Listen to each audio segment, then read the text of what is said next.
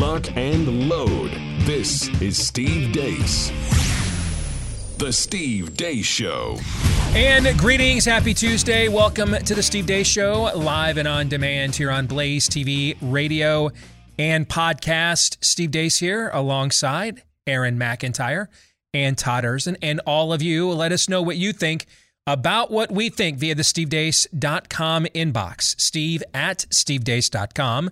That's DEACE. Like us on Facebook. You might have noticed today the return of hashtag Facebook approved takes. And this is my attempt to post information Facebook does not want me to share with you, but to post it with the regime approved narrative so that it slips past the censors and the algorithm. And it's actually been working fairly well for the last couple of months. So I needed to pull that club out of the bag again this morning. And there you go. You can see it for yourself on our Facebook page right now. Follow me on Twitter at Steve Deace Show, and then look for everything that we can't post anywhere else on MeWe, Parler, Gab, and Getter.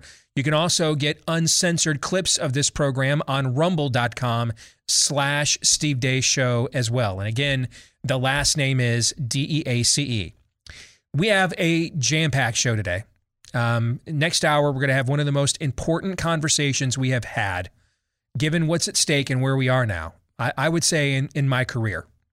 Certainly in the history of this show, and we've had a lot of very important conversations, especially in the last 2 years on this program. But again, given the critical juncture we are at with vaccine efficacy and mandates, the conversation we're going to have next hour, it could be one conversation to rule them all, if I do my job, that is, because he'll certainly do his. We'll tell you about that and everything else coming up on the program in a moment. But first, we have a very important announcement. Yesterday, we announced that we are seeking to raise money, and I'm including myself. I've donated money myself out of my own pocket to this effort, to once and for all try to get some answers to why this constant denial of early treatments. Since when did a pharmacy or a corporation believe that it had the ability to impose on your healthcare between you and your doctor, you and your healthcare provider, right? And so to that end, one of my best friends, a Marine, once stationed at Camp David to defend the first former President Bush, who served in hostile territory in Somalia, who has run for Senate, who's run a family farm. He himself was stricken with COVID. It put him on his back for a week. Bill Salir is his name. You can listen to yesterday's podcast, read more about it. There's a story at the Blaze today. You can read about it as well, and his story. And he was able to get a prescription for the ivermectin cocktail, and his local pharmacy, beginning with Walmart, refused to fill it. Somewhere along the line, we finally had to draw a line in the sand and say, this can't continue any longer. Too many people have been denied these early treatments. We need to find out once and for all, do these things just not work, or have they been killing people, frankly, for the last year and a half? So to that end, we talked to both Bill Salir and our friend Brian Festa from WeThePatriotsUSA.org yesterday. And we asked you guys to join with us in putting up the money for a federal lawsuit that, given appeals and everything else, who knows? It might get thrown out the first round. It might go all the way to the U.S. Supreme Court. We don't know. But we wanted to have the money raised for this up front before we filed the complaint. Now, we just announced this less than 24 hours ago on this show. So, Brian, can you give us an update on where we stand? Yeah, sure, Steve. Thank you. Your listeners responded in a huge way. Bill's lawsuit is fully funded. We are proud to announce that. We're very happy and excited. We are going to be putting up the full $50,000 for this lawsuit now, and it's thanks in huge part not only to you, Steve, for donating, putting up the first 10%, but also to your very generous listeners who came out in such a huge way. We actually smashed the goal, and we actually have funds now that we can put towards other efforts, and I want to talk to you a little bit about that, if I may. Sure, because I know you're working, for example, with Project Veritas, so tell us about that too. So we have another very big litigation effort on our hands right now. Jody O'Malley, who was the I was about to say Facebook whistleblower. She was the whistleblower for that went undercover in the hospital, the American Indian Hospital. Right. We played Arizona. That video on this show. Yes. Yeah, so she contacted us because she was placed on administrative leave. She's in danger of losing her job, and she's also being investigated by the Arizona State Board of Nursing, simply for revealing the truth,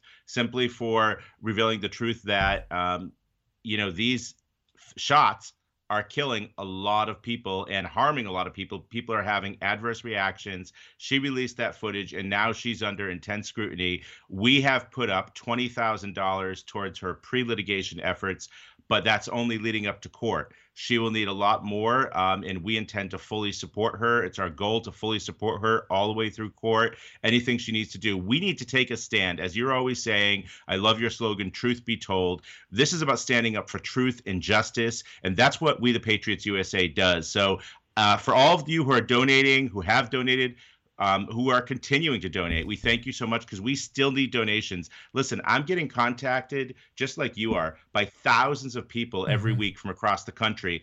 I've got a single mother of 4 children that just reached out to us. It's about her to lose her job because of these shot mandates. I've got a disabled veteran who works for Customs and Border Protection, who also is facing, now he's 100% remote, Steve. 100% remote, but they're telling him he's going to lose his job if he doesn't get this shot. Science. Yes. Yeah. That's the new science. Yep. I have last night, after the show, I spoke to a father of 8. He's got a 9th on the way. Okay. He's in nursing school because he works as a patient tech, like a CNA in an ER out in Kansas City. And he is about to get kicked. He's 1 semester left. He's about to get kicked out of nursing school because he can't do his clinicals without the shot. These are the people that I'm telling right now that, listen, if we get the donations to come in, we can help you, but we rely exclusively on donations. So I thank you so much for sharing your platform a little bit with me. It's been hugely helpful, not only for Bill's case, but for our organization. I would encourage people to continue sharing our website, wethepatriotsusa.org. Follow us on Telegram as well, We the Patriots USA. For the litigation updates, because I know I can't come on here every day and give an update, okay? But if you want the updates, subscribe to our email list on wethepatriotsusa.org and go to We the Patriots USA on Telegram, t.me/We the Patriots USA for all of the latest updates about our litigation efforts, because we want to keep you informed. These people, you're putting your hard-earned money towards our organization and towards these litigation efforts, and we want to keep you in the loop. And we'll do that. We'll keep people updated on how Bill's case is progressing here as well. And so when we get close to actually filing the claim and this thing becomes official, we will have you guys back and maybe alongside his local attorney there in Minnesota that will be representing him. And I think that's something. There's a couple of other places nationally do phenomenal. I've donated to them as well. What sets your operation apart, from what I understand from watching how they've operated, is you guys look for local representation around the country whenever possible. All right, because that's the number one thing people are. People are struggling to find a local attorney, and so what happens is, I mean, I love Matt Staver. I've known him for years at Liberty Counsel. But man, he's running a one-man shop, him and a few other attorneys there out of Liberty University. There's only so much bandwidth that they can possibly take. The approach you guys look for is to partner with local counsel there so that you can have your hand in more litigations at the exact same time. But those guys don't work for free either. A lot of these local attorneys, they don't belong to nonprofits like We the Patriots USA or Liberty Counsel. All right. So this is how they feed their families. And so they want to know, hey, if I put the hard-earned money in there, if I put the hard-earned work in there, is the money going to be there? So this is a great model that you guys have. And if you want to continue to support them for their other litigation efforts, wethepatriotsusa.org. And Brian, we'll have you guys back soon to get an update now on what the next step is with Bill's case. All right. God bless you, man. Thank you so much, Steve. You bet. You guys have a quick thought on that? This is one of several fronts in something that is nothing short of a civil war that we have to win. Thank you for being such a bold soldier. Again, I can't stress enough what you said, Steve. The recruiting across the nation. No one should feel alone in this. You're not alone. And this is a sign right now. And a guy like Bill Salir leading a charge. There's so much hope out there. There's so much hope. If only we can hear each other's voices. Our audience is incredible. Yep. It really is. Because a show like this, with 3 curmudgeons of varying degrees coming on and laying down the law every day and challenging you and calling you up and exhorting you and sometimes encouraging you as well. It can be really, I imagine from a listener's standpoint, and I've had a few people that I bump into around town or in church say, yeah, I had to take a break from this show. But yet, despite our unique nature as a show, y'all just showed up like that. You crashed the website like that immediately. And then you're funding a case that, I'm just going to tell you something I told Steve off the air yesterday. It's a win-win situation, this case is, if it makes it to trial. Because here's what happens when you play offense like this. Either one, you don't get to play doctor if you're a pharmacist. You don't get to stand in the way of a patient and his doctor. That's one outcome. The other outcome is, okay, if you have a right to refuse as a pharmacist, a carte blanche right to refuse as a pharmacist, all right, every Christian pharmacist across the country don't have to prescribe or fill abortifacients anymore. Mm-hmm. Don't have to prescribe or fill, I should say, any hormone blockers anymore. If that's the game now, this is what happens when we play offense. And y'all helped that let's not say help. You made that happen. You made that happen, listening and watching this right now. This is what happens when you play offense. More often than not, it's a win-win situation. We've had explosive growth in this show in the last 2 years. I don't know if I'm allowed to give you specific numbers, but it's explosive. I mean, you're 300-400% growth of audience here. But we were all ecstatic last week when we hit the top 50 overall on iTunes, right? Is what it was last week. Mm-hmm. Okay. I think we were like 50th or 53rd or something. We were like ecstatic, because that's Ben Shapiro's in the fetal position if he's ranked 50th on iTunes. We were all sitting here, how many more helmet stickers do we give each other? So we are a growing show, but this is still, by and large, a modest audience by comparison to a lot of the other names you know. And this year, you guys in this audience, you produced a #1 best-selling book in the entire country. In the entire country. And you may have just funded the lawsuit that has a potential to find the thermal exhaust port on the COVID-Stan Death Star. I mean, you guys are incredible, and we can't thank you enough. And that is why we challenge you, because we think and we know you can do it. We can do this. If we thought that this was just about selling widgets and units and books and things of that nature, then we just come in and do a theoretical show about large conservative themes, pimp our wares and go home. We wouldn't try to get you to this state of activism. But, I'm not 65 and a millionaire. I'm not on 300 radio stations. I've not been, the Talkers magazine #1 star. I've never even been on the New York Times bestseller list. I'm 47 with 3 teenagers, well, a young adult and 2 teenagers, thinking about the future and what the world's going to look like for my grandkids here in a couple of years. And I would love the luxury and the temptation of making this just about the peddling of wares and widgets. But unfortunately, the brink that the culture is on right now, I don't have that ability. We don't have time for that. And just to see how you guys have responded, I'm blown away. And I've talked to Bill last night when we got the news. He's blown away. I mean, he just can't even believe it, So, guys, he's an Iowa farmer. $50,000 to him is a life-changing amount of money. And just to see that come through in hours, really. Thank you. And now watch what a Marine does. Yes. With that money behind him. Watch what a Marine does. And now, hopefully, there will be blood. Yes, yes. Hey, how much equity do you have in your home? Don't find out the hard way. The computer servers. You ever wonder, where's all that money go, by the way? All that money we give to the government all the time. The servers, the computer servers at the Social Security Administration, they're 45 years old.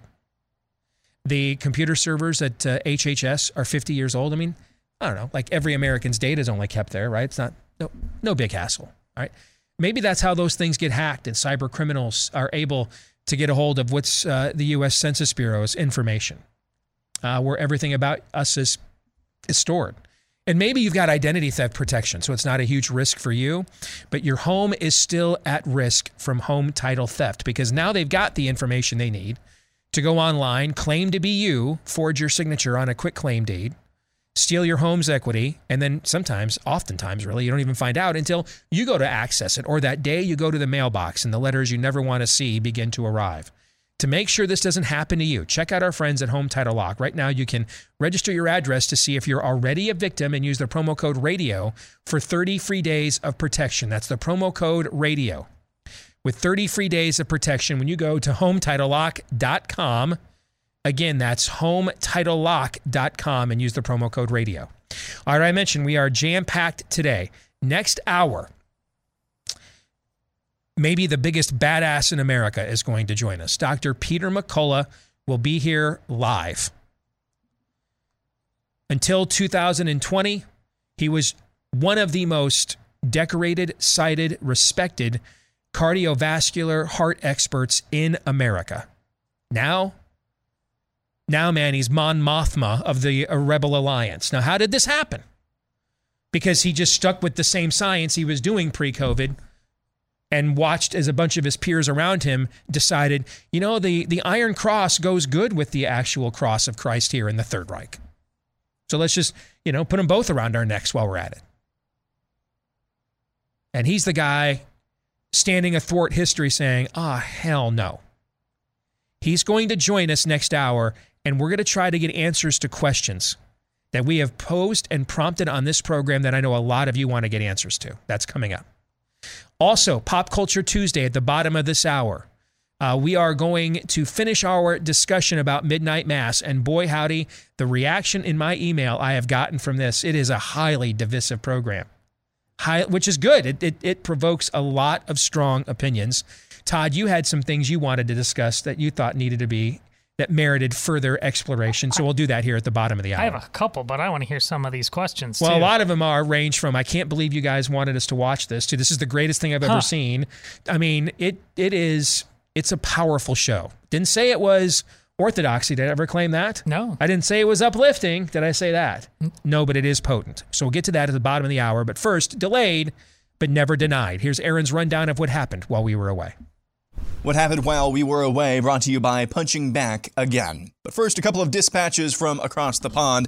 A new study by the UK government finds natural immunity from a previous COVID infection offers just as good outcomes against the Delta variant as those who were double jabbed. The Office for National Statistics in the UK found unvaccinated Britons who caught the Delta variant are 71% less likely to test positive for a second time than those who are unvaccinated and hadn't caught COVID. No word from the study, however, on the waning efficacy of the vaccines. Speaking of the UK, however, and waning efficacy, the most recent surveillance report of COVID deaths from the country finds deaths within 60 days of a positive test between weeks 37 and 40 shows the unvaccinated accounted for 20% of those deaths, while the vaccinated with 1 or 2 doses accounted for 80% of the deaths in that window. Southwest Airlines has scrapped its plans to put unvaccinated staff on unpaid leave starting in December. Apparently, the meteorological forecast was looking pretty bad. Country music star Travis Tritt announced yesterday he's no longer going to be performing at venues requiring proof of vaccination to attend. The head coach of Washington State University football, along with 4 of his assistants, have been fired by the school for refusing to comply with the state mandate for vaccinating all state employees. Nick Rolovich and his assistants faced a Monday deadline to get vaccinated, and they said no. Speaking of Washington State, a state trooper there of almost 17 years signed off for the final time recently. The voice of the dispatch operator you hear is his wife, who's also quitting her job over the state's vaccine mandate. Due to my personal choice to take a moral stand for medical freedom and personal choice, I will be signing out of service for the last time today. After nearly 17 years of serving the citizens of the state of Washington, it has been my honor and privilege to work alongside all of you. But as for me, I am out of service and on to new adventures. On behalf of your D5 coworkers, I want to say you've been a pleasure to work with for the last almost 17 years. I'm honored to have been your dispatcher, but mostly proud to be your wife. Our future is bright. Thank you so much for your service, 110. And thank you for yours, and for being by my side. Cumulus radio host Dan Bongino has given his network an ultimatum. Imagine the countless number of individuals trying to explain to these companies. Ever thought of that? The countless numbers of moms and dads who are sitting at some kitchen table explaining to their kids how they may have to move out, how daddy doesn't have a job, because a bunch of people in a C-suite thought it'd be a good idea to sit around and play pretend Dr. Fauci for a moment and mandate people jam something in their bodies that they don't want to take. I'm not leaving any of those guys behind. You can have me, or you can have the mandate. But you can't have both of us. These service members are taking a stand. My name is Noah Sturgis Johnson. My name is Stratton West. My name is Lucas Jeffers. My name is Ryan Lovell. I'm a specialist in the United States Army. I'm a petty officer 3rd class in the United States Navy. I am a corporal in the United States Marine Corps. I'm a sergeant in the United States Marine Corps. Due to the new order of the COVID-19 vaccine, I will potentially be discharged for denying the COVID-19, for refusing the COVID-19 vaccine. The Chicago Police Union estimates over 3,000 of its officers are expected to defy the city's vaccine mandate. That accounts for about a third of that city's police department. Lori Lightfoot, your thoughts? What we've seen from the Fraternal Order of Police, and particularly the leadership, is a lot of misinformation, a lot of half-truths, and frankly flat-out lies in order to induce an insurrection. Speaking of a bloody insurrection, BuzzFeed News obtained new surveillance footage of the Capitol from January 6th. What you're about to see is extremely disturbing. You demonize, and then we call it the wrap-up smear. If you want to talk politics, you call it the wrap-up smear. You smear somebody with falsehoods and all the rest, and then you merchandise it. And then you write it, and they'll say, see, it's reported in the press that this, and this. So they have that validation that the press reported the smear, and then it's called the wrap-up smear. Now I'm going to merchandise the press's report on the smear that we made. And it's a tactic, and it's self-evident. At the White House, Press Secretary Jen Psaki was asked about China's supposed hypersonic nuclear missile. We welcome stiff competition, but we do not want that competition to veer into conflict. Checking in on Joe Biden. I tell you what, I would like to learn it. Let's do that. They'll come again.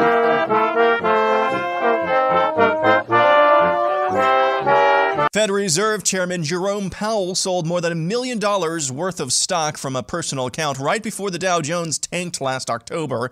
That's according to reporting by the American Prospect. WAPO op-ed, don't rant about short-staffed stores and supply chain woes. Try to lower expectations. Pronouns update. Hi, my name's Jasper. I use they pronouns. Hi, my name is Liana. I use they demon pronouns. For the demon pronouns, it would be Liana is my partner, Deem is cute, and I belong to Deem.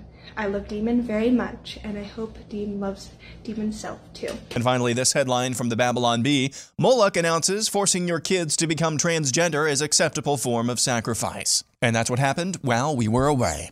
You know, you got a million reasons to be stressed out these days, and you probably just saw 1,000 of them in that montage. My gosh. It's Tuesday, right?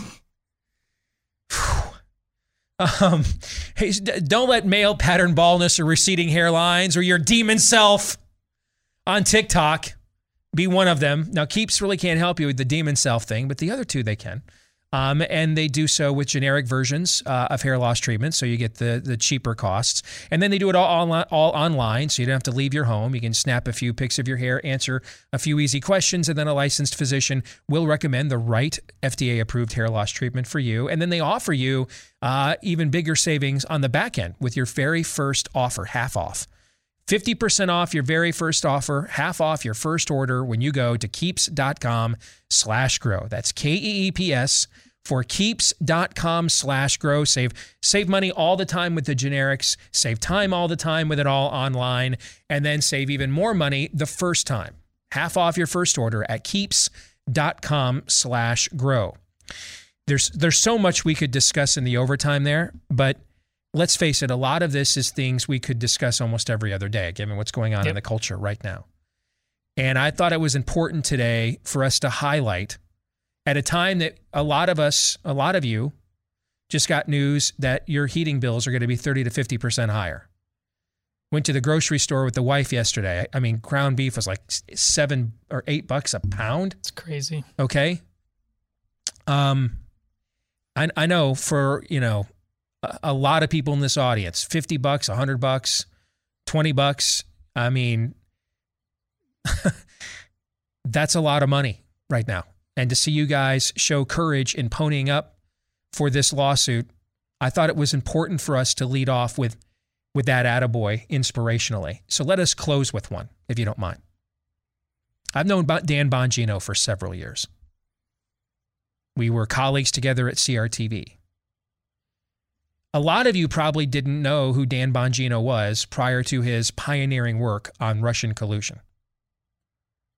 When Dan was first breaking that story down, if I recall, correct me if I'm wrong, guys, wasn't he originally doing it from a podcast in a room in his house? If I remember right. I think that's right. Or they were Facebook Lives or something like that when he started. You know why? Because he was doing a program with the NRA. That went belly up because of all the turmoil going on within the NRA. And, outside of some fill-in gigs for Mark Levin, we're not talking that long ago, guys. Like 2016, 2017, or prior to Trump's election. So 2015, 2016.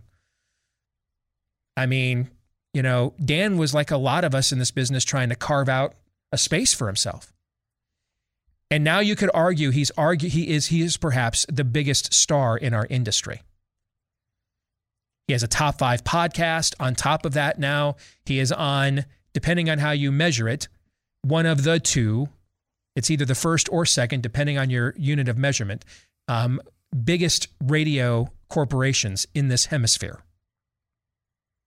And he's got a show on Fox News, which is the biggest platform of them all in conservative media. Is that good? Pretty good. That's pretty good. And it wasn't too long ago that Dan Bongino could remember. Dan isn't, I'm a grizzled veteran. I've made millions doing this for 20, 30 years. No. 5 years ago, man, he was schlepping, looking to see where am I going to fit in here. Tried running for Congress. And now that he's arrived, man, the temptation to, he's fought cancer. He's got a family. If anybody in our business would be tempted to say, man, I just arrived here, I'm just going to play this one out and not take a risk, it would probably be him. Right? Wouldn't you think? Could be. Instead, he didn't do that. He put it on the line yesterday for his coworkers who don't have the voice and the platform that he does. For all of us that don't have the voice and the platform that he does. And that's why he became arguably the biggest star in our movement the last couple of years. Because when he got a chance to go on Fox, he said the things that you've always wanted people to say on Fox News, but they never previously allowed. And when they gave him Rush Limbaugh's time slot and several hundred radio stations, he said the things that you wanted the next generation to say in their own way, but nobody else was with a platform of that magnitude. For him to risk that, and by the way, because of his cancer, he got vaccinated early on. He's making this point strictly out of a moral principle here. It doesn't benefit him at all. There's no greater love than this. That's right. This is purely a sacrifice, of a potential sacrifice of great financial depth in order to make a moral point. And for somebody like me who's still kind of schlepping and trying to find my place in this business and to see if I can be successful ultimately without having to compromise any real core principles I believe, I'm just damned impressed on a professional level with what he has accomplished. But now just knowing him as a man and what he is doing here, I'm just damned impressed at that courage. Not impressed with the lack of courage of some of his own peers who have been strangely silent in the last 24 hours since Dan threw the gauntlet down. Yes, they have. No names mentioned here, but there's some people that have been eerily silent.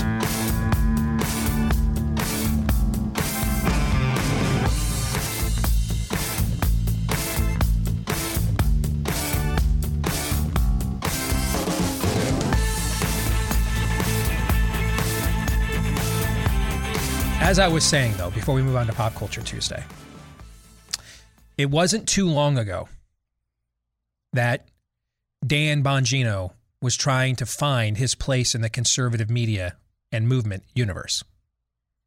He now is arguably its biggest star. And the challenge that he put down on his corporation yesterday, Cumulus, the gauntlet that he threw down, you know what? May his house increase evermore. I'm inspired when I see guys that didn't give the system an inch get successful. That gives me hope that maybe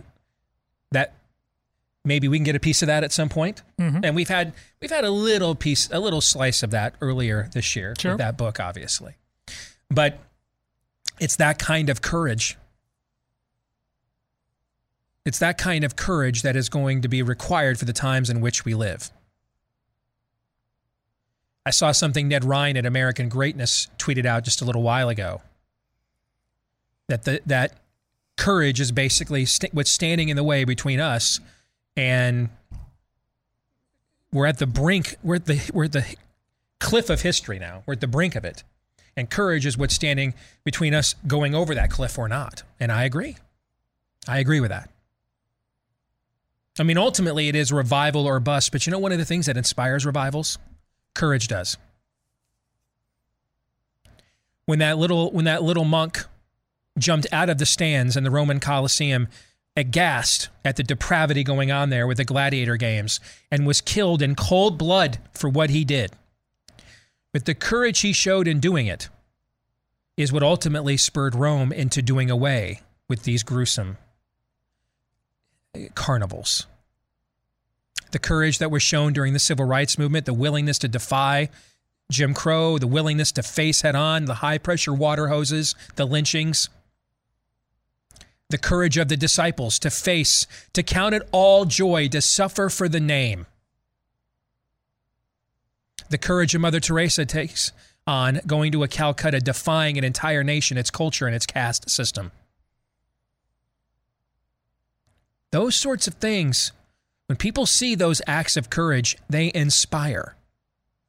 And you know, another word for revival, a synonym for revival, by the way, is inspiration. And a synonym for inspiration is revival. So I can't do it here because I'm mic'd up. If I could, man, I would stand and applaud what Dan Bongino did. And I would do less than that to too many of his peers who have said nothing in recognition of what he has done. Nothing. Maybe because they're ashamed, realize they should have done it. They still could. But nothing. And now is where I probably need to stop talking, because this is when I start naming names and make everybody really uncomfortable. And I don't want to do that. I don't have a problem with it. But if I start doing that, it draws others into the line of fire that didn't ask for that smoke, right? Yeah. So I'll let it go now. But, I mean, Dan has just set a tremendous example. And I'm just proud to know him for what he did. All right, let's get to Pop Culture Tuesday, brought to you by our friends over at Built Bar. They sent me a goodie bag yesterday in the mail to try out a brand new flavor they're about to launch. Blueberry muffin. I just tried it during the break. How much do I like blueberries, Todd? Well, you named a fictional ice cream that you wanted turned into reality after it. Yeah, yes. Yeah, before they just went, I was going to put up with them being communists because I really don't think they believe in their communism because of how damn expensive their ice cream is. But then when they went full-bore anti-Semitic communist, that's when I stopped entering the Ben & Jerry's, invent your own flavor contest. But every year I entered it for many years. I had the same flavor based in blueberry. How much I love blueberries. Okay, blueberry pancakes. I love blueberries. I absolutely love the new blueberry muffin Built Bar that I just tried for the first time. So I'm not sure when it's available yet to the Gen Pop. I know chocolate chip cookie dough is back, though, and nothing beats that. All right, so if you want the best protein bar of all time, and hey, cookies and cream, mint brownie, whatever you're looking for, they've got it at Built Bar. Low in sugar, low in carbs, low in calories, big in protein, bigger even in taste. Use my last name as your promo code DACE when you go to Built.com, BUILT, for Built.com, promo code DACE for Built.com. All right, let's get to Pop Culture Tuesday. And I shared a lot of my thoughts on Midnight Mass, which is one of the biggest shows that's aired on Netflix this year. It is phenomenal. Now, it is not for everybody. Okay? And if you're like a lot, my email is so divided on this. From it was brilliant, I didn't agree with it, but I thought it was smart. I didn't feel like it was condescending me. And so I appreciated the points it was trying to make, even if I didn't necessarily agree with it. That's kind of my position. And as I pointed out last week, it does give a pretty overt, after being disappointed in vessels of Christianity throughout the series. At the very end, it is Christianity which causes the town to realize that they can't go on with this calamitous sin that they've all agreed to. And sacrifice themselves, right? They're singing the hymn at the end. Yeah. The couple that's the true believers are the ones that don't give in to their desires while everybody else around them does, right? We had that conversation last week. But then there's another half of the audience in my inbox is like, this is too far gone. I can't go there. It's too dark. Don't blame anybody for that take either, because it is all of those things. But you've got a couple of things that you wanted to highlight before we say goodbye to this series. So go ahead. Oh, at least a couple. But one we already addressed off air, and which is why you decided to do this again. What theologically do you think the creators were doing when I think it's in the last episode, both instances, but when the demon, angel, vampire, whatever you call it, was feasting on humans. Mm-hmm. In two cases, one, the demon is being shot, mm-hmm. and the other one of the heroines, who is being devoured at the time, is cutting the demon's wings. So they can't reach the mainland. Yeah. But in both cases, the demon can't be bothered. Mm-hmm. What is he saying about the wages the wages of sin? That the demon seems drunk. The demon seems incapable of defending itself because of how insatiable it is. What theological statement do you think was being made with that? Oh, I think you just made one assessment yourself. And I had a different one when you first asked me, and then I heard yours, which is what you just said, and I really liked yours. All right, that given over to our own carnal basic instincts, there can be no there's no self-awareness by this being whatsoever to his surroundings, or the fact that giving himself over to this insatiable desire is ultimately leading to his own destruction, right? That's kind of what you're getting at, right? Yeah. I took it another way, although I really like your point too. I took it another way, whereas evil viewed these human beings as so beneath them, so beneath it from a threat level standpoint, that we were so trivial that they just were like, I'm not I can't be bothered. I'm not. The hammer isn't distracted, by the nail. It just pounds on it, right? Okay. The windshield isn't distracted by the bug. The bug is distracted by the windshield here. I don't move for you. I'm not.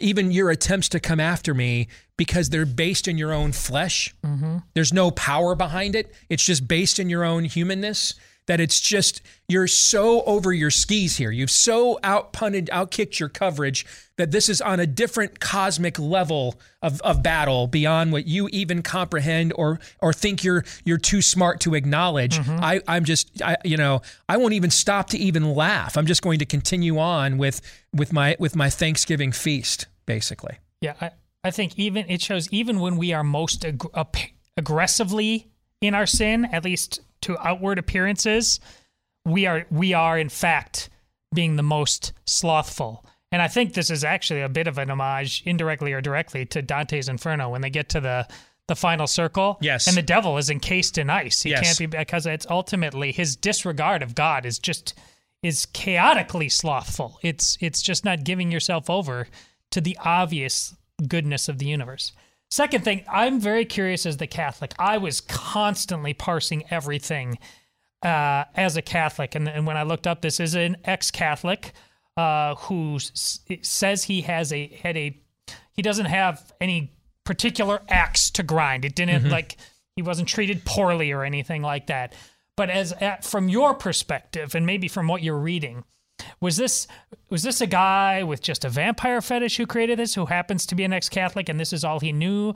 Or did he more expressly choose Catholicism to use this because of the Eucharist and its obvious ability to do what he did there? Or was this a very Catholic telling instead of just being a vehicle for telling a broadly Christian movie? I think it's probably a little bit of all those things.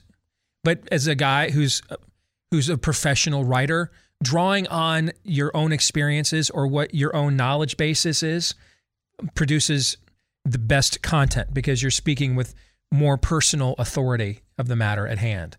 And, you and I have theorized for years that one of the reasons why it's not just that because a lot of them are lapsed Catholics, but one of the reasons why when Christianity is depicted in film, it's often depicted in ornate Catholic forms or liturgies. It's just from a cinematic standpoint, that just comes off with more of a presence than just a guy standing up there in a button-down short sleeve shirt and khakis, going expositional line by line like some kind of Protestant megachurch, right? Mm-hmm. That there's a certain ceremonial aspect that gives on a screen the event more of a gravitas than just if you walked in on a Sunday at a lot of Protestant churches and people came in and heard the message and went home, right?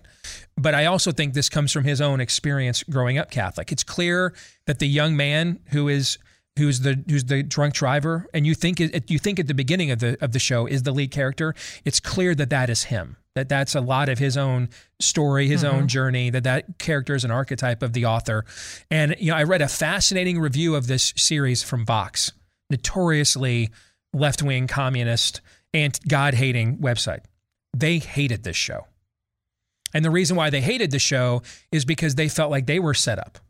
They felt like this was careening towards a place where they were going to do a massive takedown of Christianity at the very end. And instead, they got their disposition was that this guy actually revealed if there really was true Christianity, like what I heard in the sermons, but I didn't see modeled in my churches. If that really existed, it actually would be the antidote to this kind of stuff. And they were disgusted by that they thought that he didn't finish the job, that he went right up to the line and then kind of punked out and said, just in case this Christianity thing is true, I'm going to leave it a little bit of door for the light to shine through. That was kind of Vox's reading of the program. And we did touch on this a little bit with the. Now, here's a guy though who just converted to Catholicism. Mark Bongard's his name. He converted to Catholicism within the last year from Episcopalian. He says he thought the series was far more anti-Catholic than Todd does.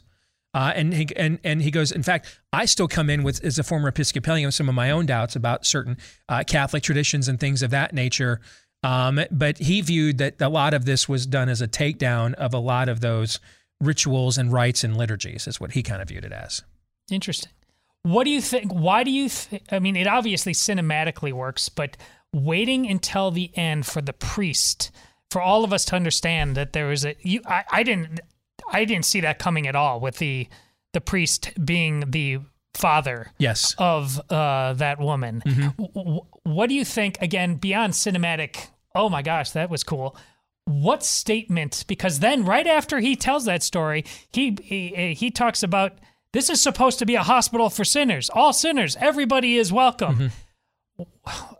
What do you think he was trying to trigger by that kind of aha moment, instead of fleshing it out further and dropping hints? Well, if you believe as Mark does, this could just be a high-minded takedown of the restriction of celibacy for priests. Okay, so another clear attempt to attack some form of Catholic ritual. All right.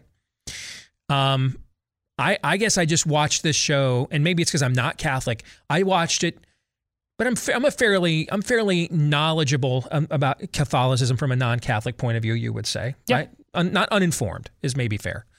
I guess I just saw it from a total meta level.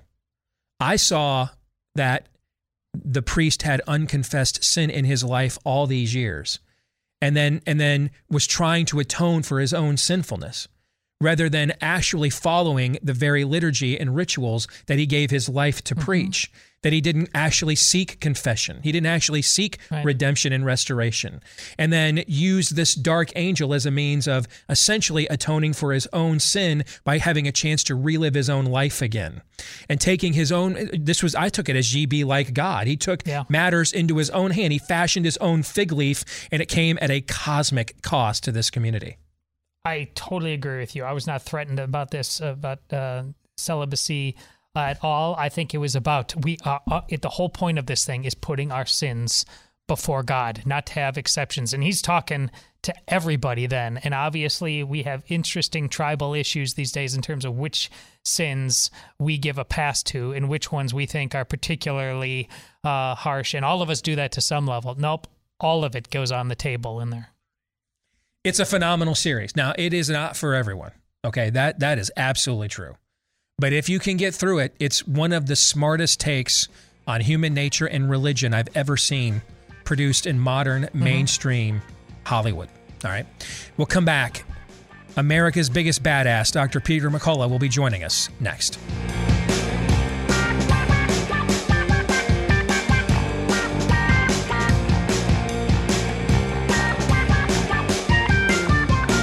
All right, we're back with Hour 2, live and on demand here on Blaze TV, radio, and podcast. Steve Deace here with Todd Erzin, Aaron McIntyre, and all of you.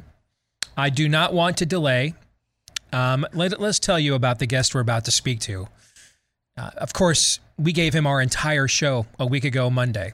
We played and reacted to a recent presentation he gave about COVID-19 and the vaccines. The amount of reaction we got to that was tremendous from all over the country. But I have here his biography from USC, and one of the top private universities in America. And in the recognition paragraph, here's what it says. Dr. Peter McCullough received the International Vicenza Award for Critical Care Nephrology for his outstanding work and contribution in the area of cardiorenal syndromes. He has also been a recipient of the Simon Dack Award from the American College of Cardiology, and his works have appeared in the New England Journal of Medicine, Journal of the American Medical Association, and other prestigious journals worldwide. He has been an invited lecturer at the New York Academy of Sciences, the National Institutes of Health, the U.S. Food and Drug Administration, the European Medicines Agency, and the U.S. Congressional Oversight Panel. As we said last week when we played his presentation, he was considered one of the preeminent and most respected experts in this field prior to COVID. And now, of course, because he's maintained the same standards of scientific excellence post-COVID, they want to cancel him. Thankfully, though, that gives us an opportunity to speak with him now here on the show. And Dr. McCullough, first of all, thank you on behalf of millions of people around the country for refusing to back down and taking a stand and trying to save lives. We just appreciate you and everything you've done. In fact, we're interrupting you right now as you're caring for patients. So we're going to try to take up the least amount of your time as we possibly can. Thank you for joining us. Thanks, Dave. Thanks for having me. I'm actually at home, but I'm taking telemedicine calls today. And it's the new medicine of doing telemedicine is as busy as it's ever been in the office. Well, we have 6 questions, Peter, that our audience needs to get answers to. And there's nobody better to ask these questions of than you, okay? So let's start with sort of a big picture question. Who should be getting vaccinated for COVID right now? I can tell you as an internist and cardiologist, I practice medicine, take care of patients every day. And like you, Steve, I'm a University of Michigan graduate. I went to the University of Michigan School of Public Health. Every doctor and every patient together weigh out the risks and benefits of every medical intervention, including vaccination. And when the vaccines came out of the clinical trials, the COVID-19 vaccines, the FDA and the vaccine manufacturers agreed, and the human ethics committees agreed, that COVID recovered patients, suspected COVID recovered patients, those with positive antibody tests, pregnant women, and women of childbearing potential all would be excluded from getting the COVID-19 vaccines, as well as those with severe immune compromise. And so I follow the clinical trials strictly, and I would never recommend or utilize a drug that wasn't tested in clinical trials, placebo-controlled clinical trials, in a patient with a brand new product. And so at this point in time, I've been, in general, not recommending or supporting the COVID-19 vaccines for patients once it became clear that the safety of the vaccines was not what we thought it was. And about 70% of my patients took the vaccines in December, January, and February, and March. By the time we got to April, the U.S. rates of vaccination started to plummet because we saw concerning safety signals for mortality, hospitalizations, and permanent injury after the COVID-19 vaccines. So are you not recommending that any of your patients get this vaccine then at the moment? At this point in time, we have even worsening data, Steve, that the vaccines are not working fully in individuals. So our CDC, as of October 12th, has told America that there are over 30,000 Americans who have been fully vaccinated who have either hospitalized or died, and of that composite, 23% are deaths. And sadly, 87% of the deaths and 67% of the hospitalizations are in those over age 65. Most of my patients are over age 65. And at this point in time, the vaccines appear to be failing against the Delta variant. And again, the safety concerns are astronomical. We have over 16,000 deaths after the vaccines, 250,000 hospitalizations, urgent care visits, and office visits, and sadly, over 20,000 Americans permanently disabled after the vaccines. So I'll take the next vaccine question on a case-by-case basis. But right now, I don't think any doctors in my circles can give a full-throated recommendation for them. All right, question 2. What is the benign explanation, doctor, for this zealous desire to pounce on, discredit, or if that doesn't work, just flat out totally ignore absolutely anything that shows any promise whatsoever for a potential early treatment for COVID? What's the benign explanation for this? I think the benign explanation is just a strong preference by the stakeholders, the CDC, the NIH, the FDA, and the White House task forces of 2 administrations now, the strong preference for a vaccine-only strategy to manage the pandemic. And when I mean vaccine only, meaning that's really the only thing the government is going to strongly support to handle the pandemic. Why? What's the benign explanation for that?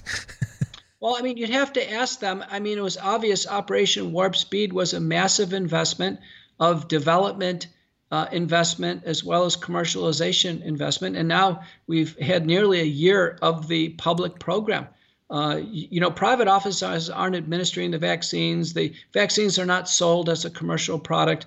They're offered in vaccination centers, which have been largely empty since April. People have been very reluctant to take the vaccine once the data on death and injuries came out.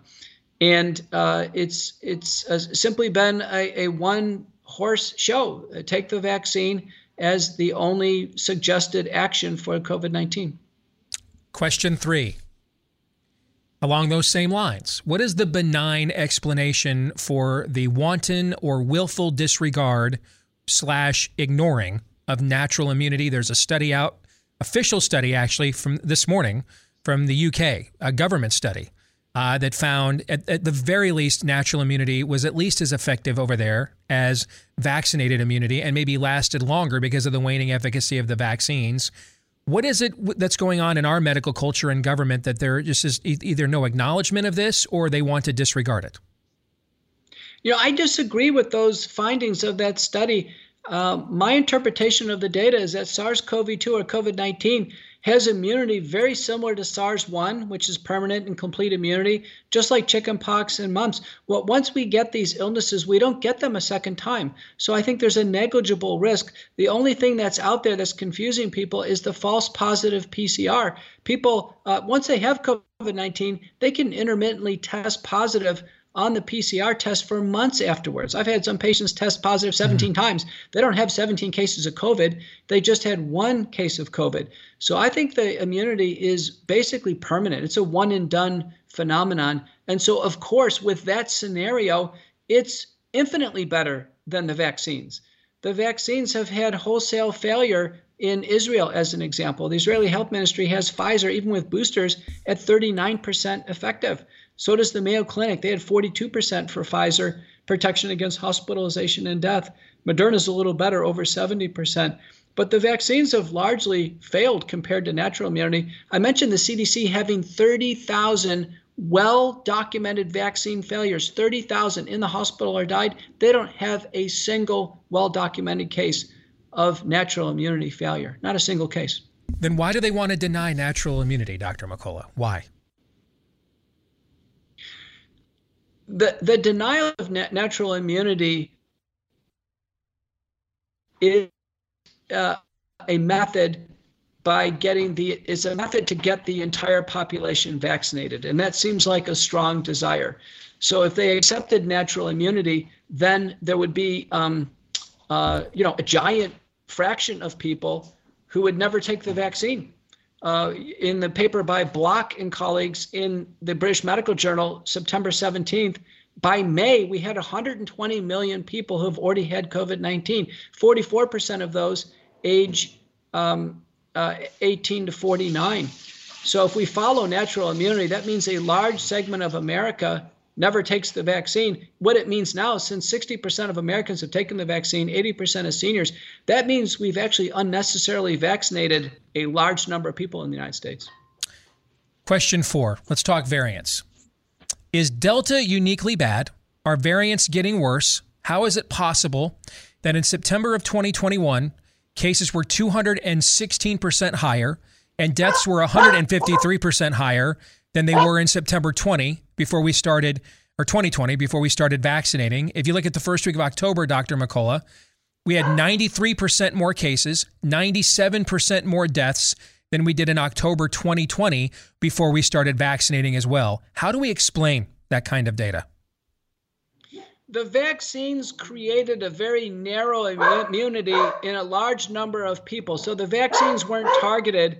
When the vaccines came out, I always thought that we would have maybe 5, 10, or 20 million people vaccinated, basically nursing home residents and nursing home workers. They were the ones who needed the vaccination. There weren't any other major outbreaks. There were never any student outbreaks or major hospital outbreaks.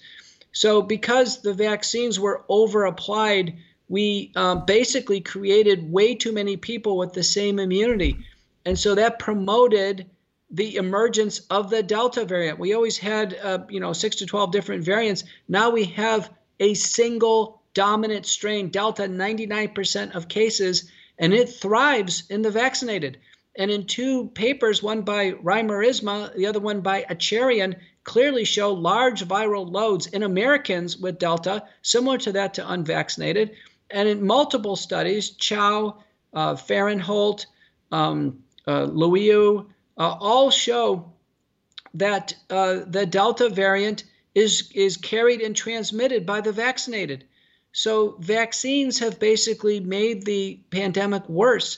And the Delta curve in Israel, as an example, a highly vaccinated country, is far worse than the pre-vaccination curve. The same thing is true in Iceland, Gibraltar. Anywhere where vaccines have been strongly promoted, it's backfired because it creates too narrow of immunity and now has allowed Delta to thrive. Now, my experience is Delta is harder to treat and it's more infectious because it's living at far higher viral loads, particularly in the vaccinated. All right, that brings us to question 5 then. Can you explain to our audience, for those of us that went to public school, how is it vaccines could make a virus worse? Do you see evidence of antibody-dependent enhancement within the COVID vaccines? And if so, how bad could that get, and what does that mean for the American people? I haven't seen clinically what I would call antibody-dependent enhancement, meaning that the vaccines actually make for an individual person the infection worse. I think what the vaccines basically have done is they failed against Delta. Delta has achieved what's called antigenic escape. the Delta variant is simply not covered very well at all by the vaccines. And so that's not antigenic escape. It's basically just vaccine failure. The CDC calls it vaccine breakthrough. Either one of those terms is fine. I am concerned, though, if we keep up vaccination indiscriminately, which it looks like we're on the course for, we could invite antibody-dependent enhancement. And we're keeping tabs on this. You know, there was a story that broke a few weeks ago out of Kentucky of the R1 variant, which spread through a nursing home in fully vaccinated individuals and looked like it was lethal on the spot just about. If we start to have outbreaks like that, I think we're in trouble. And because we've, in a sense, fooled with Mother Nature, we should have never mass vaccinated right into a pandemic because there's too much prevalent disease around. And we're just inviting a new strain of the virus to be able to facilitate past the vaccines or potentially even be more virulent. It's just like putting everybody on a narrow spectrum antibiotic, Steve. We would never do that. We'd never put an entire massive population on a narrow spectrum antibiotic. We'll just allow a superbug to develop. Finally, this is kind of a meta question to close this out, Doctor. Did what we've seen happen to the medical community, did COVID break the medical community, or were these systems and machinations already there, and COVID is kind of what we've seen here happen, kind of the result or harvest of those things? And here's why I'm asking this question, because I think it kind of gives us an idea for those of us that are helped by the medical community but serve outside of it, live outside of it. It gives us an idea of what comes next after COVID, or frankly, is there ever any next after COVID, or are we just doing some variation of this for the rest of our lives? For the first few months, I thought the medical community was just gripped in fear. And that was the reason why they weren't treating COVID patients. They were, in a sense, waiting for the government to tell them to do something. The medical community has never been asked to respond to a mass casualty situation. And then what happened is practice patterns fell into place of not treating COVID patients, just letting them get sick at home, letting them get hospitalized. And then things became more perverse after that. In fact, there was active efforts to stop treatment of outpatients with COVID, to almost openly encourage hospitalization and to make matters worse. And families have actually taken hospitals and ICU directors and chief medical officers to court, and they've gotten court orders to force them to properly treat patients in the hospital. So we've gotten to a very perverse and distorted place in medicine. The seeds may have been sown with so many corporately employed doctors who have to follow talking orders, otherwise they lose their job. We've lost the independence of physicians. In fact, it's only independent physicians or independent-minded physicians that had the courage to treat COVID-19 and prevent hospitalization and death. And those organizations are thriving now. The Association of American Physicians and Surgeons, the Frontline Critical Care Consortium, American Frontline Doctors, Truth for Health Organization, they have building rosters of doctors who are coming off the sidelines to treat COVID-19. I think the way out of this is to drop the vaccines, drop the vaccine mandates, and have an immediate pivot to early treatment. We're on the way down out of the Delta curve. If we don't vaccinate anymore and we simply start to treat these sick patients, reduce the spread of illness, we can get this down to a low manageable level. If we keep up with this push on vaccination and fail to treat people appropriately, I think we're going to have another wave of something. Really fearful of what's next. Dr. Peter McCullough, we don't want to take any more of your time. We know that unlike Anthony Fauci, you actually treat patients. So thank you very much for carving out some time for us today and answering our questions, brother. God bless you for what you're doing, okay? Okay, thanks, Steve. Go blue. All right, go blue. Thank you. I didn't have the heart to tell such an accomplished man I couldn't get into Michigan, and I'm a total Walmart Wolverine. So if you guys don't mind, I'm just going to let him believe that I was capable of actually graduating from that school. You okay with that? What? Thank you. Did you say something? Thank you. He was on the line there for most of that last little was screed. he? Yeah. Well, go blue anyway. Okay. So let's do this. Let's gather our thoughts and sort of reset things. We didn't kind of do the normal hour 2 intro because we wanted to get Dr. McCullough on here as soon as possible. He literally took a 20-minute break between seeing patients to talk to us. And, you know, there's maybe 500-600 doctors in the country that are willing to treat us. early on for COVID. And that sounds like a lot. And it is a lot. It's just not enough in a nation of 330 million people. So we've got a lot to digest here. So let's go back to the beginning. All right. This is the Steve Deace Show. We're live and on demand here on Blaze TV, radio, and podcast. Let us know what you think about what we think. You can email the program, steve@stevedeace.com. That's DEACE. Like us on Facebook. Follow us on Twitter at Steve Deace Show. You can also look for us on MeWe, Parler, Gab, and Getter. Look for clips of the show that are both free to watch and then free of censorship when you go to rumble.com/Steve Deace Show. And for those of you that listen to the podcast every day, thank you. We appreciate you and the huge contribution you've made to the growth of our show. If you have yet to do this, please consider today leaving us a 5-star review, hitting the subscribe or follow button, whichever is applicable on whichever podcast platform you prefer. Thank you to all of you that have done one of those two things for us already. We are very, very appreciative. We're also appreciative of our friends over at Bambee, because we're also small business owners, or at least I am. But one of the things that can kill you as a small business owner is human resource costs. First of all, a human resource manager, not cheap. Average salary for an HR manager these days is about $70,000 a year. That's why Bambee was specifically created for small business, and it's spelled just like it sounds. BAM, B as in boy, A-M-B-E-E. Bambee, just like it sounds. All right, you get a dedicated HR manager available by phone, email, or real-time chat. They'll help you with everything from onboarding, determinations, customizing policies that fit your particular business, help you manage your employees day to day, and it's all done for just $99 a month. And oh, by the way, it's month to month. No hidden fees, cancel at any time.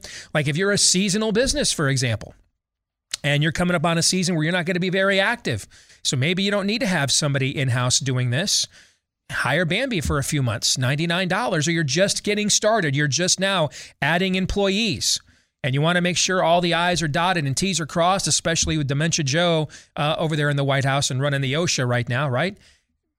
I mean, take advantage of this. Month to month, just $99 a month, and let Bambee help you by starting with a free human resource audit for you today so they can customize it directly to your small business, all right?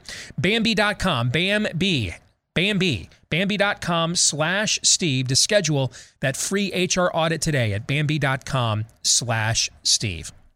So now we transition to fake news or not.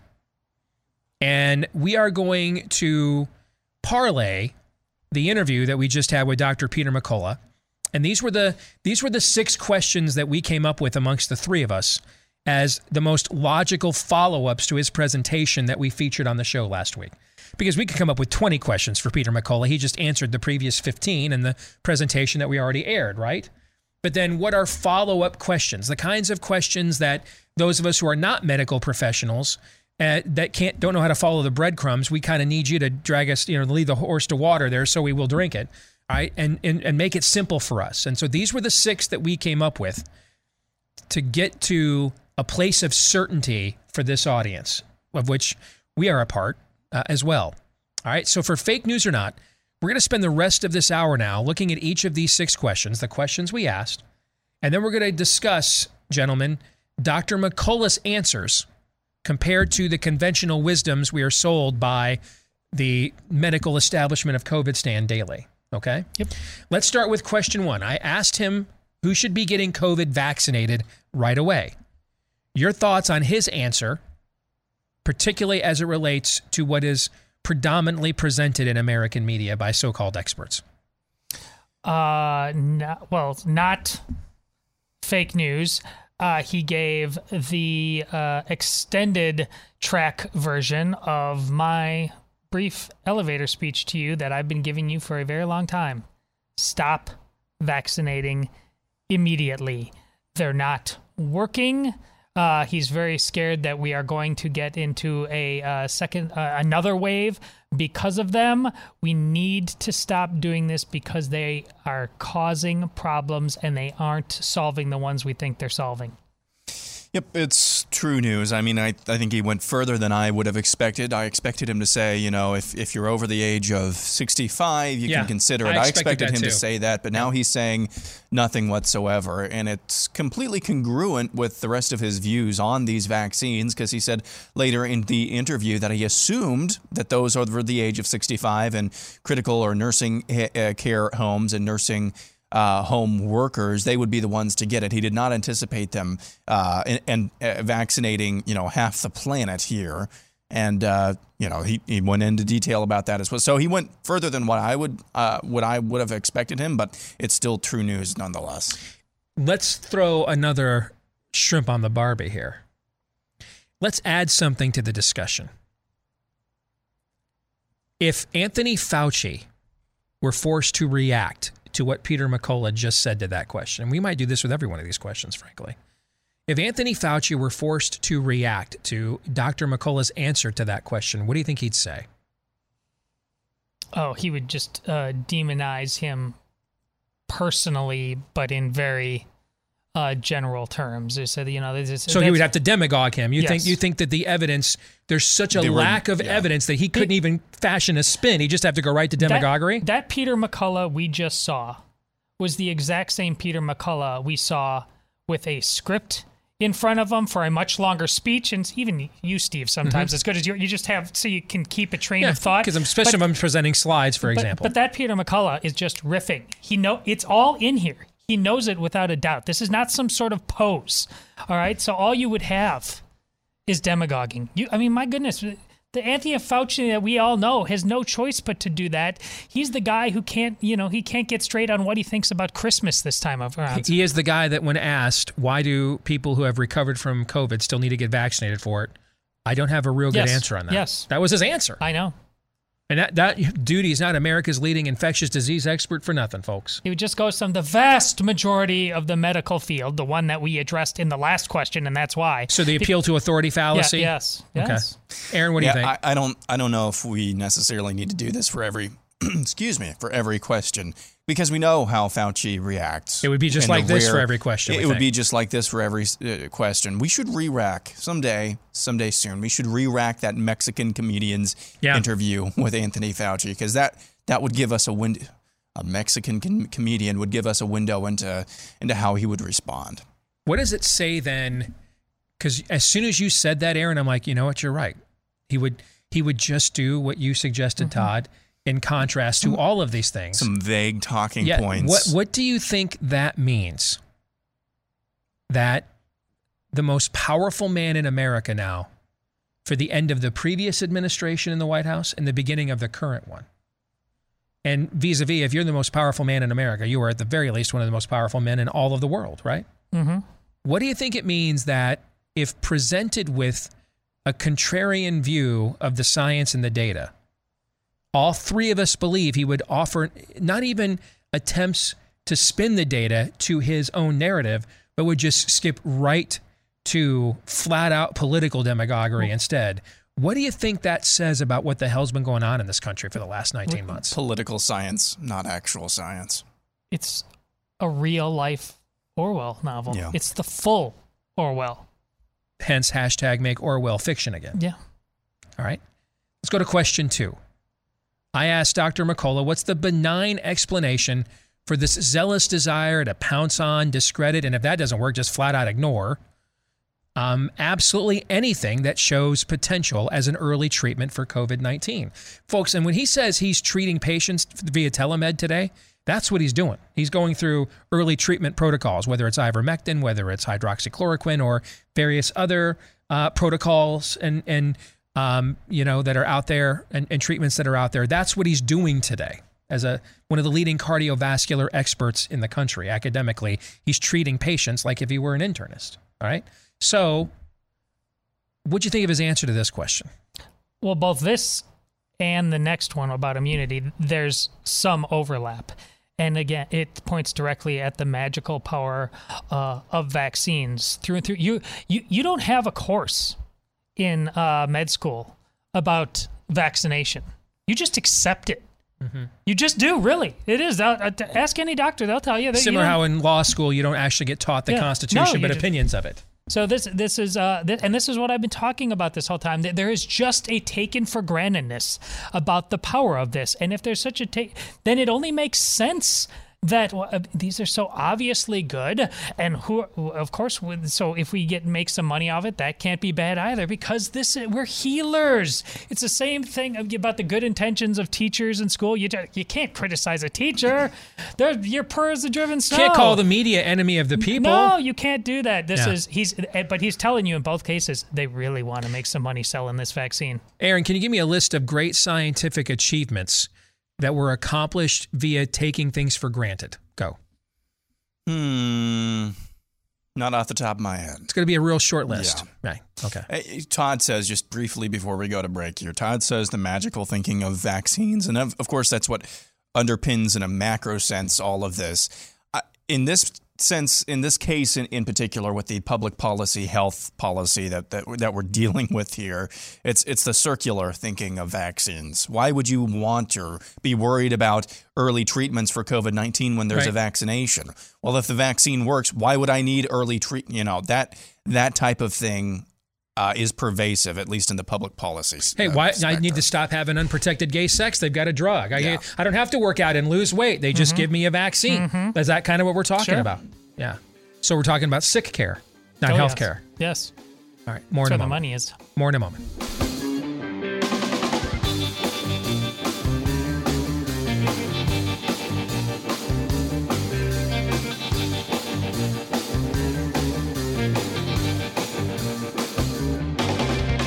You know, it's never easy to try and sell your home, but especially in these unprecedented times. Ding. Yeah. Think it might be a little challenging to try to sell your home right now? It's a little challenging to try to do anything right now. All right. That's why you want to make sure, if indeed you are brave enough to go once more unto the breach, dear friends, do so with a real estate agent that you can trust. And you might say, Steve, that's easy for you to say. Where would I find such a person? After all, when I go on the website of my local real estate companies, they don't rank their agents. They don't tell us, dude, don't go with that chick. Dude, that dude's brutal. Totally lazy. Don't do that. They don't tell you that up front, do they? No. And all their bios. It's amazing. Every real estate agent in every town has won an award. Have you noticed that? Whenever you go online and shop, everybody's won an award. I mean, they must just be handing these things out like candy for real estate agents. Everybody's got an award. My truth, their truth. That could be. It just made up your award, right? You know what? I identify as an award winner. Don't judge. Yeah. I mean, right now we have a dude who's a mentally ill dude who I guess thinks he's a woman, is now the first 4-star admiral to serve in the military or in the Navy or something, right? That Ron Levine or whatever his name is from Pennsylvania, that picture of health, that Dementia Joe. Yep. And I got to cut Dementia Joe some slack. I mean, when it goes, it goes. And, that cerebellum probably just can't make out whether it's Ron or Rachel any longer. He's kind of taking things for granted at this point. Don't you criticize his devout Catholicism like that. Well, since you put it that way, indeed. All right. So whether you are as devoutly Catholic as Joe Biden or not, they can find a real estate agent that you can trust on this website. Name kind of says it all. Head to realestateagentsitrust.com. Again, realestateagentsitrust.com. Just about anywhere. I don't want to give you a blanket promise that, hey, I want to move to Kathmandu. I don't know if we've got an agent there for you. All right. But just about anywhere that you'd want to move to here within the United States anyway, we can probably find you an agent that you could trust at realestateagentsitrust.com. All right, let's continue on here on Fake News or Not, going back through the interview we just did with Dr. Peter McCullough, all right, and contrasting his answers. And as I've pointed out before, we've shared his bio numerous times, guys. This is one of the most decorated cardiovascular experts in this country prior to COVID. And because he stuck with the same scientific instincts that made him that individual, post-COVID, he's now blacklisted. Believe me, Dr. Peter McCullough did not get into this to do interviews on the Steve Deace Show. All right? He got into this to do interviews at the Journal of American Medical Association and the New England Journal of Medicine and the New York Academy of Sciences lecture series, all of which are places that he has previously been featured, correct? Correct. Like no one is sitting in med school right now saying, man, I really hope I can get on the Steve Deace show on the Blaze. No one's doing that, right? Like there's no pastors like, man, I really just want a really strong neighborhood church, about 60, 70 people that are just like totally sold out and devoted and want to serve their community. Anybody doing that right now in seminary? Probably not, right? Okay. So why is he talking to us? Because his peer group doesn't want to talk to him. So he's moving where the food is. He's even treating patients. Feed my sheep. Yep, which you don't typically see once somebody has ascended to a certain academic level, like say an Anthony Fauci. They don't have to get their hands dirty anymore. But now he's rolling up his sleeves and doing just old-fashioned doctor stuff because people are dying and they don't have to. So let's contrast what he's telling us, both from his original expertise academically, working safety for the FDA and the CDC, and now what he sees practically getting his hands dirty treating COVID-19. All right. Number 3, we asked him what was the benign explanation for the wanton and willful disregard and ignoring of natural immunity. Aaron, I'll start with you this time. What did you think of his answer here? Because the answer was essentially, if we acknowledge that, then fewer people will get vaccinated. Mm-hmm. That's the benign explanation. And by the way, the last 2 answers, the benign explanation for denying early treatments and downplaying them, the benign explanation for not taking into account natural immunity, those benign explanations are really not that benign. Again, the circular thinking of COVID vaccinations here, I'm sorry. You just told us what we're doing for Theology Thursday, and I'm looking ahead, and I'm thinking about this as I'm giving the answer. That's a teaser for you. Because it ties right into this conversation. It ties into this conversation. That's a teaser for you tomorrow.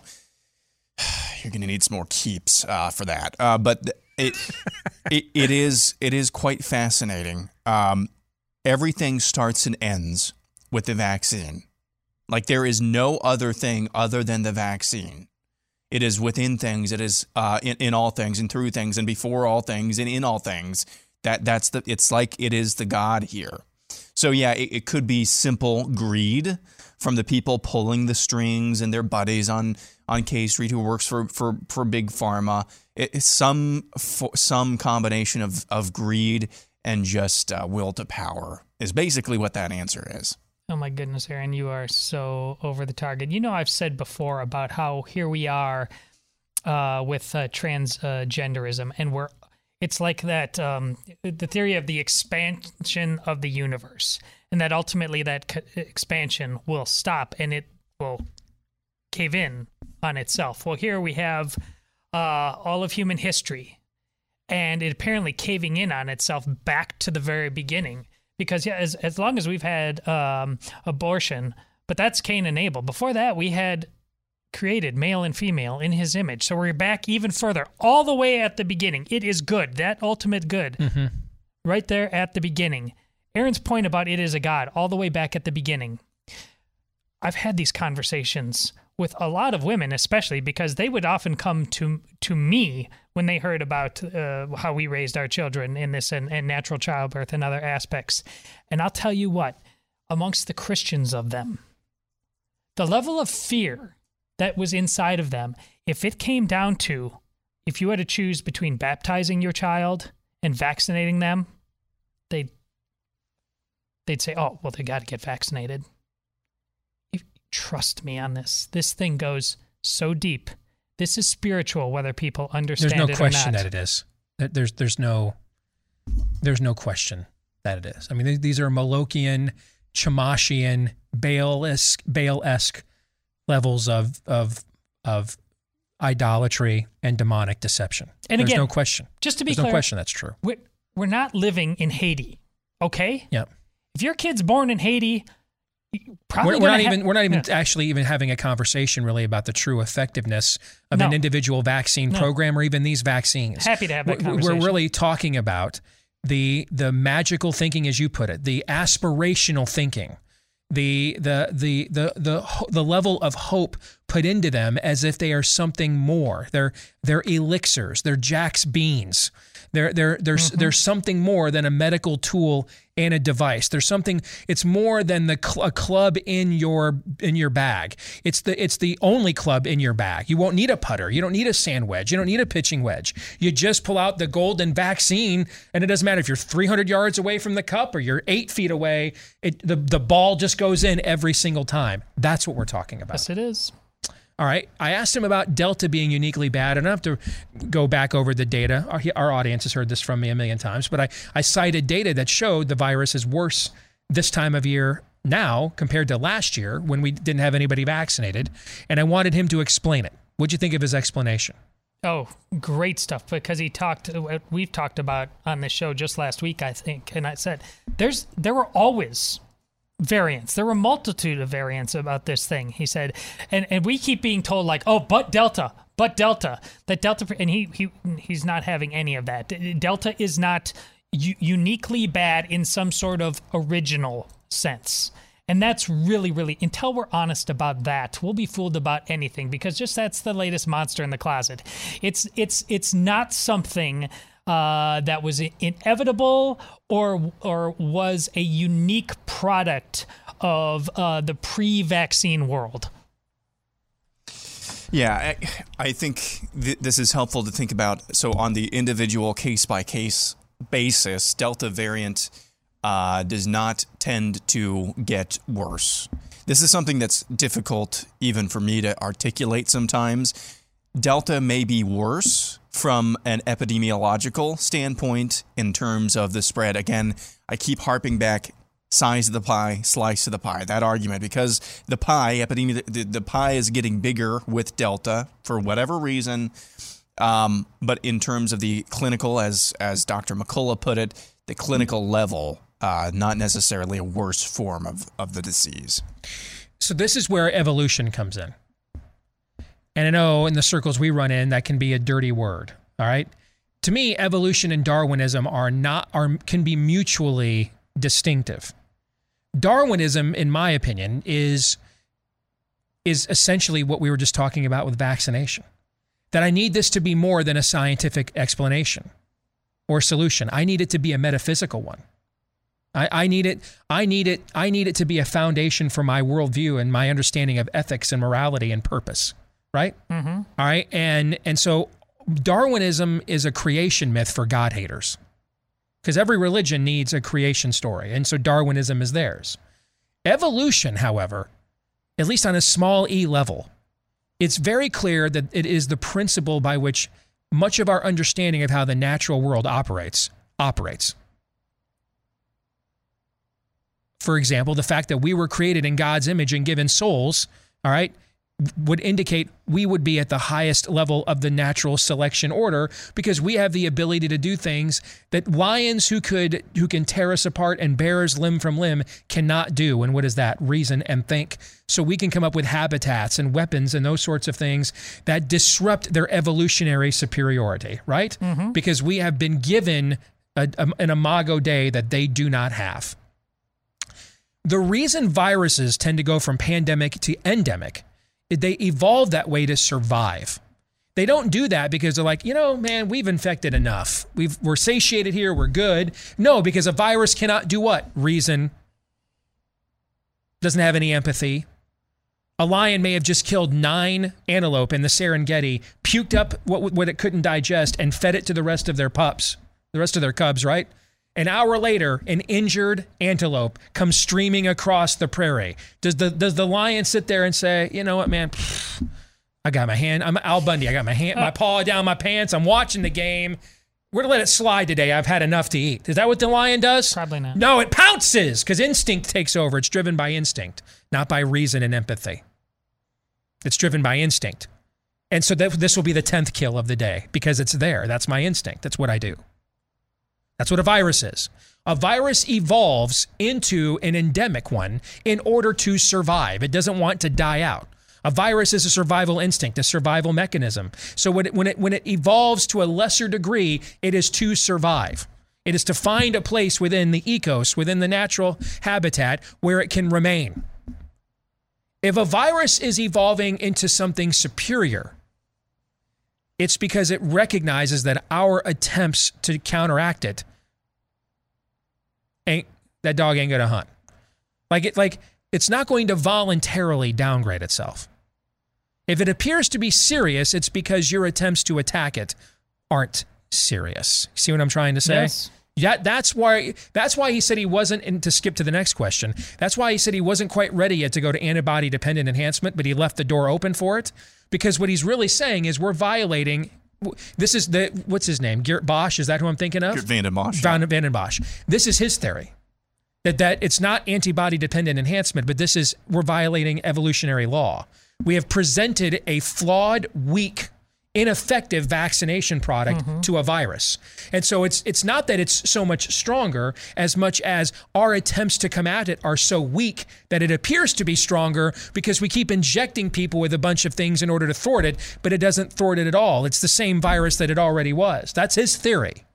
And then if you continue doing that eventually then it's not the virus that will evolve and weaken, it's the vaccines that will do it.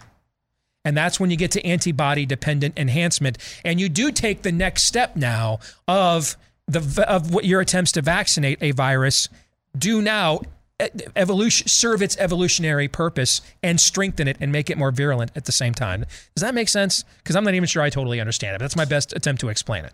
I'm kind of in the same it sounded like with that answer, he had a different understanding, or we had a different understanding of ADE, at least on some level, or a different preconception of it than maybe what he was thinking about ADE, because he's using terms like what was it? Viral escape, pathogenic escape. Thank you. Which seemed to be like a step before we get to that. Exactly. Which is a technical term. I took it as your vaccine sucks. Exactly. And so it's that's totally ineffective. Yeah, breakthrough cases. Yes. Yeah. But all of that boiled down is why several weeks back, and I think a little bit to the surprise of probably the audience, and maybe even you a little bit, when I said I was skeptical, I wasn't ready yet to say that things are getting worse. I needed a little bit more time. And then a couple weeks later, I said, I think it is getting a little bit worse. And I was looking for it dipping down into different age demographics. But really this is Rahm Emanuel territory. Never let a good crisis go to waste. They don't want a virus that's going to kill everybody. They do want a problem that never goes away. Yes. And that's at the very least what we definitely have because of the vaccines. This is why we have to stop mass vaccination, because we'll get the answer to this question. All right? Is it that the vaccines suck, or is it that we have antibody-dependent enhancement? We have no way of knowing this unless we stop mass vaccination. And if we don't stop mass vaccination, then you end up creating a self-fulfilling prophecy where you get to antibody-dependent enhancement, because even if you're not at it now, you keep injecting more and more people with an ineffective product up against a virus that sees no need to endemic itself or lessen itself up against your weak attempts to thwart it. Think of it this way. When I talk about one of the problems with vaccination, when Steve and I were vaccinated as kids, it was like a total of 10 to 13. Now it's up to between 30 and 40. And all the adjuvants that are in, sooner or later, there's just a critical mass in some kids and you get autism. Think of it that way. When does that dam break? Yes. We have 30 seconds. His last answer on the medical system he's devoted his life to and still does. I sensed a tinge of disappointment in the tone of his response, that he originally tried to give him a benefit of the doubt and then realized, no, this thing's just given over. You know what I think? They've been preaching a faulty religion instead of care to human beings for a long time. And I know you that from your personal life on some level as well. Mm-hmm. All right, we're sticking around to do the overtime for Blaze TV subscribers. For the rest of you, back at it again tomorrow, noon to 2 Eastern after Glenn Beck. Until then, John 3:17.